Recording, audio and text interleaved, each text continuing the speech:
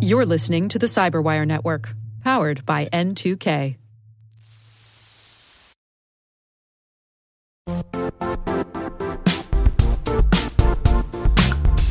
The IT world used to be simpler.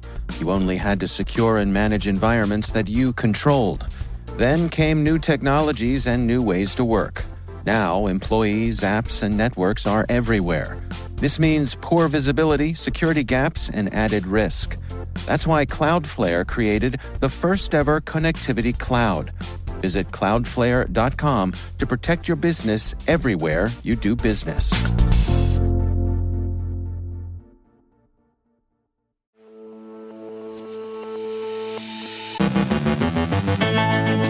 U.S. Cyber Command and CISA plan to publish an analysis of the malware Holiday Bear used against SolarWinds. The DPRK is again fishing for security researchers. Exchange server exploitation continues. Stone Panda goes after industrial data in Japan. Human error remains the principal source of cyber risk. A U.S. executive order on cyber hygiene and breach disclosure nears the president's desk. David Dufour from Webroot on the 3 types of hackers and where you've seen them recently. Rick Howard checks in with our guest Sharon Rosenman from Cyberbit on SOC evolution. And gamers, don't cheat.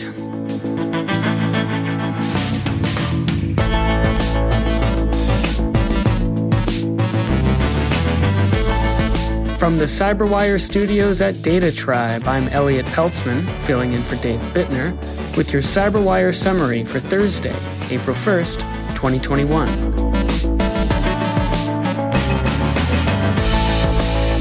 And sure, we know it's April Fool's Day, but all of this is for real. Dave really is at home having a well-earned day off. And I can personally guarantee you that everything you're about to hear is true, to the best of our ability to determine. For us, it's April No Foolin' Day.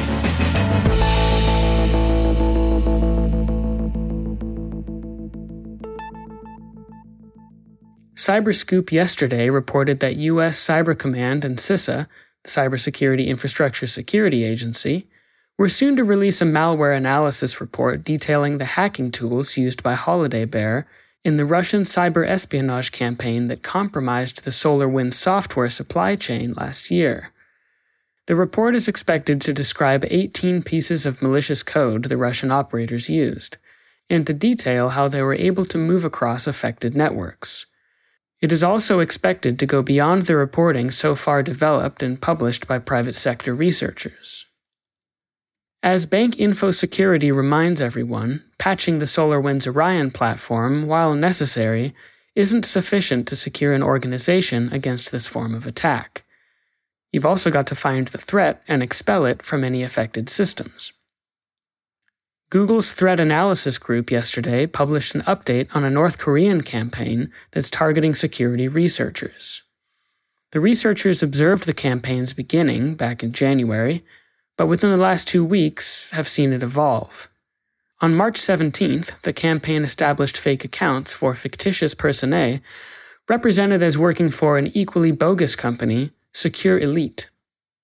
Secure Elite is presented as an offensive security company based in Turkey that offers penetration testing, assessments, and exploits. The fake company has a website and is supported by at least 2 phony LinkedIn profiles and 2 equally phony Twitter accounts. Google didn't find malware hosted in any of the ComeOn sites or accounts, but they've reported the accounts to the appropriate social media platforms and added the website to Google's safe browsing as a precaution. Security firm Digital Shadows has today published an overview of where we are with respect to the exploitation of the proxy logon vulnerabilities that threat actors have exploited against Microsoft Exchange Server.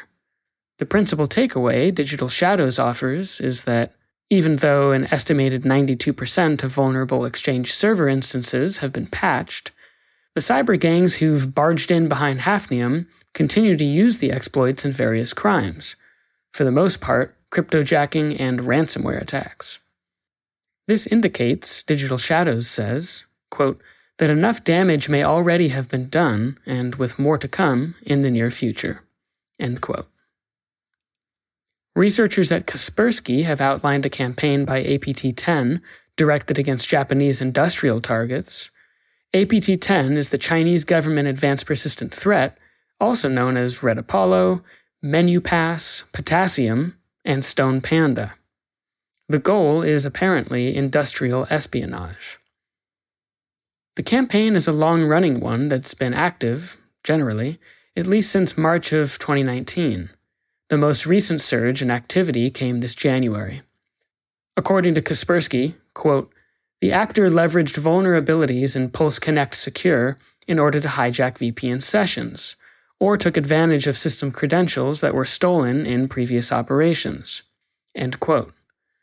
The Hacker News explains, quote, the infection chain leverages a multi-stage attack process with the initial intrusion happening via abuse of SSL VPN by exploiting unpatched vulnerabilities or stolen credentials. End quote. This morning, Cyber Inc., a security company that specializes in zero-trust browser isolation, released its inaugural Cyber Insights report. This 2021 edition presents the results of an end-user survey on cyber threats and the ways in which companies are trying to set themselves up to make more informed security decisions. Cyber Inc. wrote, quote, the report reveals that in the people-process-technology triad, human error is the top reason for breaches, accounting for 70% of successful attacks. The next biggest cause is vulnerability management through patches and upgrades, accounting for just 14% of successful attacks. End quote. So help your people be successful, and for heaven's sake, patch while the patching's good. But don't be too hard on your people either. Remember that for many of them, an essential part of their job involves opening emails and following links. Even the best-intentioned and best-informed can go astray, unfortunately. Some mistakes are dopey ones, but not all of them are. Nirav Shah, Cyber Inc.'s COO, said in the company's announcement of their study, quote, it's simply not realistic to expect that employees can make the right judgment call on the credibility of a potentially malicious email.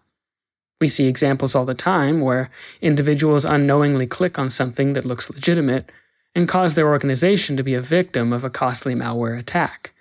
But it's not their fault. Mistakes are human nature. End quote. Bloomberg reports that the much-anticipated executive order on breach disclosure has been drafted but has yet to reach U.S. President Biden's desk. It's expected to do so within the next few weeks.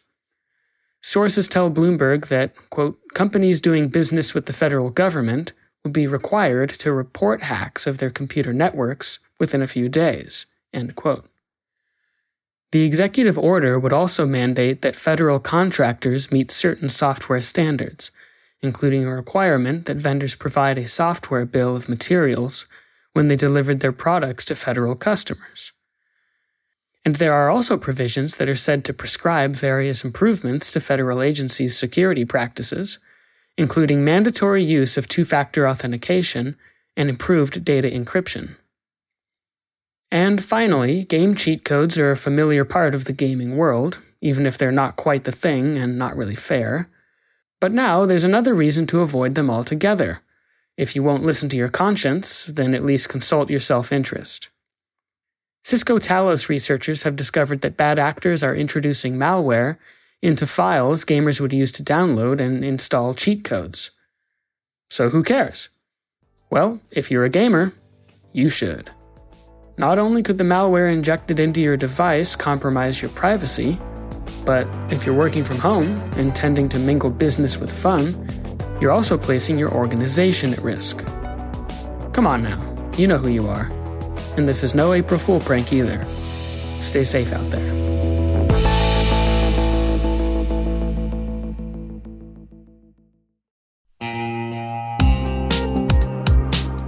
Managing the requirements for modern security programs is increasingly challenging and time-consuming.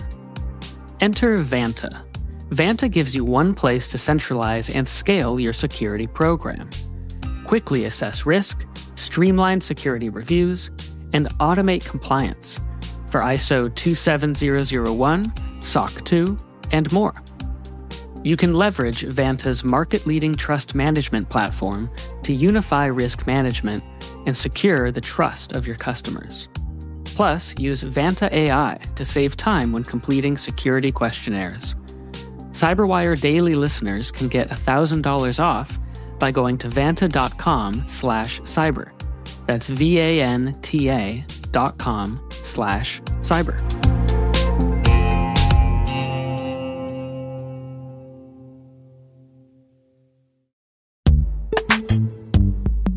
In the dynamic world of enterprise security, identity architects and IT leaders face a major challenge. Growth by repeated acquisitions multiplies the complexity of everything. Multiple IDPs, MFA providers, policy engines that all need to coexist. This can lead to fragmented user identities and policies that create security vulnerabilities and add access friction. Strata Identity solves this. Now you can decommission unneeded IDPs and consolidate the ones you'd like to keep without rewriting apps or disrupting users, engineers, and app owners. Plus, Strata's modular architecture makes it easy to integrate with any identity provider without manual maintenance and coding. Join the ranks of cybersecurity leaders using identity orchestration. Visit strata.io/cyberwire, share your top identity security priorities, and receive a pair of complimentary AirPods Pro. Offer valid for organizations with over 5,000 employees. Step into a new era of identity management at strata.io/cyberwire.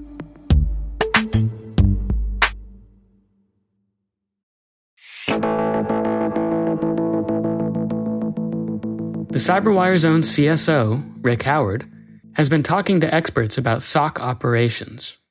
Here's Rick. I got the chance to talk to Sharon Rosenman about the current state of SOC operations. He is the Chief Marketing Officer at Cyberbit, an Israeli company that provides hands-on training for SOC personnel. But when he was younger, he spent 20 years in the Israeli Air Force, and it's that experience that shapes his approach to training SOC personnel. When I didn't fly or train for more than a month, I lost all my certifications. I wasn't allowed to do anything. When I needed to learn how to land or take off, I didn't take a course. I actually went into a flight sim, and I actually did that a few times before I was allowed to actually do it in real life. So in a SOC, it's a hands-on, completely practical profession. We don't do that. We either send people to courses or we let them learn on the job. In a SOC, you train once every 6 months, but that's totally fine. Why? It doesn't make sense, right? So we need to maintain our muscle memory. We need to train much more, and we need to do it by means of simulation, because that's the way that we're going to respond to an incident in real life. We're going to work as a team. There's going to be pressure. We need to see how these things look like before we actually experience in the real world. And today, all the SOC professionals, they've never seen an attack before until they've experienced one on the job, which doesn't really make sense. What Sharon is getting at is absolutely true. SOC operations is a team sport, and you shouldn't exclusively learn how to do it on the fly. Even before COVID, organizations have been telling us that they have to change the way that they maintain their skill. It's something that used to be done once, twice, or 3 times a year. It's just not enough anymore. Moreover, when you don't even have the option to travel to do a course twice a year, you're basically losing your skill set. Being an incident responder or a SOC analyst is a hands-on skill. Just like sports, you haven't done it for a while, there's an incident, you're not performing well. That's something you need to keep maintaining. It's a muscle you need to keep working on. We're running SOC teams in simulations. For some of them, it's the first time they've been put into a real-world, full-scale incidents. And we see that the reasons that many of them are failing is not because they don't know how to use Splunk or their firewall and so on. It's because they don't know how to work as a team, because it's something they've never done before. Which begs the question, what skill sets do your SOC analysts need to be good at their jobs so that your organization can reduce the chance of material impact due to some future cyber attack? Clearly, they need to be a bit technical. They need to understand the security stack that they are monitoring and the telemetry that they will get from that stack. They also need to understand the intrusion kill chain concept and how they can use the security stack to monitor and prevent a cyber adversary's attack sequence. But those are table stake skills. What may be even more important are the soft skills they bring to the table during a crisis. In other words, how do they communicate the technical risk that they have identified into business risk that senior leaders can understand? You really don't want to start practicing those skills during a crisis. You might want to practice them beforehand. We need to put more focus on our people to help them build skills like critical thinking, for example, like investigation, to develop an open mind and a type of skill set, working under pressure and so on. It's soft skills. I keep getting back to that because this is something that organizations haven't really figured out, that being a good incident responder or a good SOC analyst, a lot of that is your soft skills. It's a combination of soft skills and technical skills, and you have to work on both and you have to develop both. When you need to communicate to a CEO or a CFO, for example, during a ransomware incident, what's going on? We need to take decisions together. Are we paying the ransom? What are the risks currently? What areas of the organization are at risk? Identify the specific point of communicating technical information to non-technical staff is a bottleneck in the incident response process. Ties directly into teamwork, communication skills, and communicating technical information to non-technical is obviously having the understanding of the tools. They need the understanding of the technologies. They need the understanding of basic IT fundamentals, and they need to understand what the attacker techniques look like. In terms of the soft skills, I would look primarily at teamwork and communication skills, which are the most important ones. Anybody that has been in the military, like Sharon in the Israeli Air Force, knows the value of realistic training. In the U.S. Army, where I came from, they have an entire desert base dedicated to force-on-force training called the National Training Center. The idea that we might train SOC personnel in a similar force-on-force simulated environment seems like a no-brainer. In that way, we can train our analysts not only on the technology they will use in a crisis, but also how they will communicate with their peers and leadership. That's the CyberWire's own Rick Howard.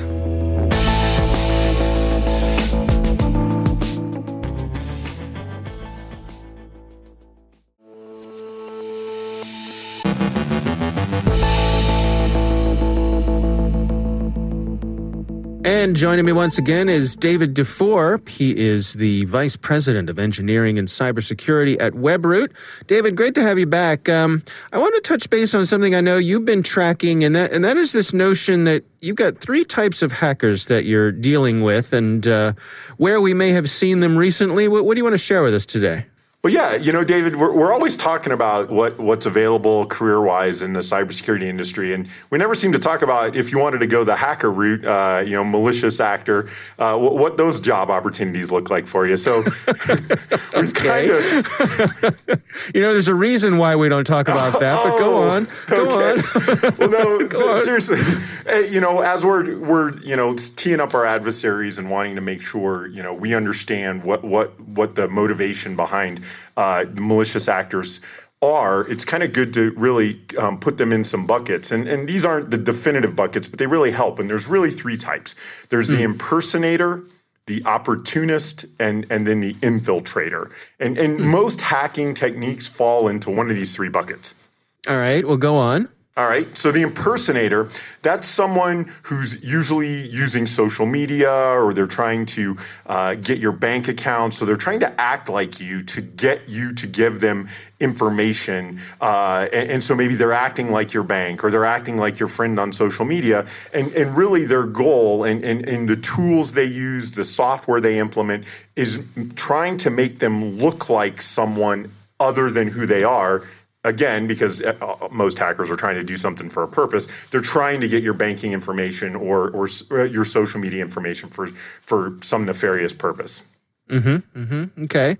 Then we have the opportunist, and this is a hacker that typically, we're seeing a lot of this with ransomware in small governments, entities, and things like that, where someone is not particularly concerned about who they're hacking, but they've written software that takes advantage of exploits, of problems in software, and they're just blasting the stuff out there to see who they can get to click on something or to see who hasn't patched a computer. And their goal is to take advantage of opportunities on scale. They're not so much worried about who they hack as much as they're seeing how many people they can hack, and then from that, cause problems or steal or things like that.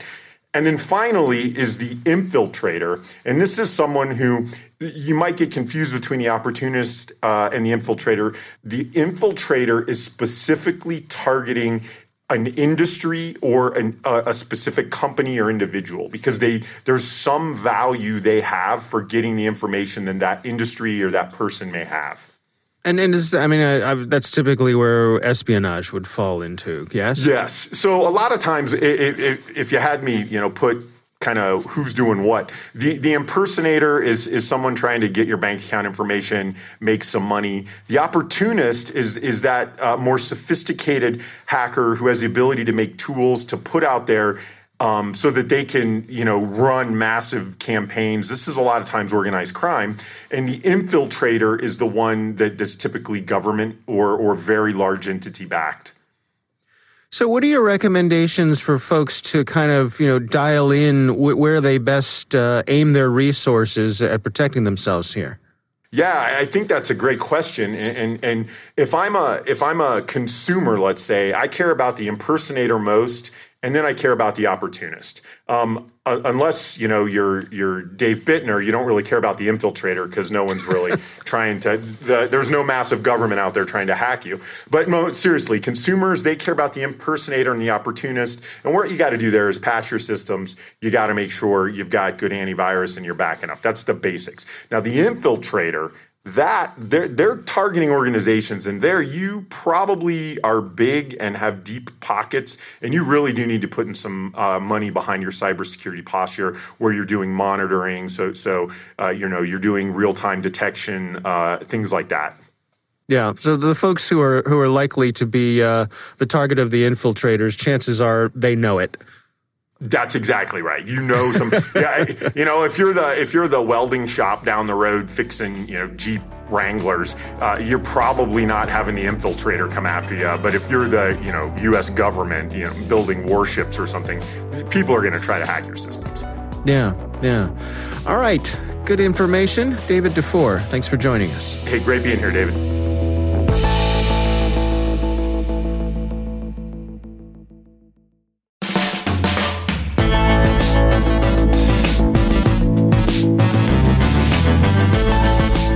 And that's the Cyberwire.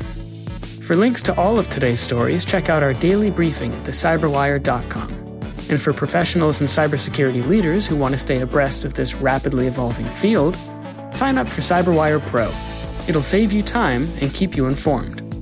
Listen for us on your Alexa smart speaker, too. The Cyberwire podcast is proudly produced in Maryland out of the startup studios of Data Tribe, where they're co-building the next generation of cybersecurity teams and technology. Our amazing Cyberwire team is Puru Prakash, Kelsey Bond, Tim Nodar, Joe Kerrigan, Carol Terrio, Ben Yellen, Nick Valecki, Gina Johnson, Bennett Moe, Chris Russell, John Petrick, Jennifer Iben, Rick Howard, Peter Kilpie, and I'm Elliot Peltzman filling in for Dave Bittner. Thanks for listening.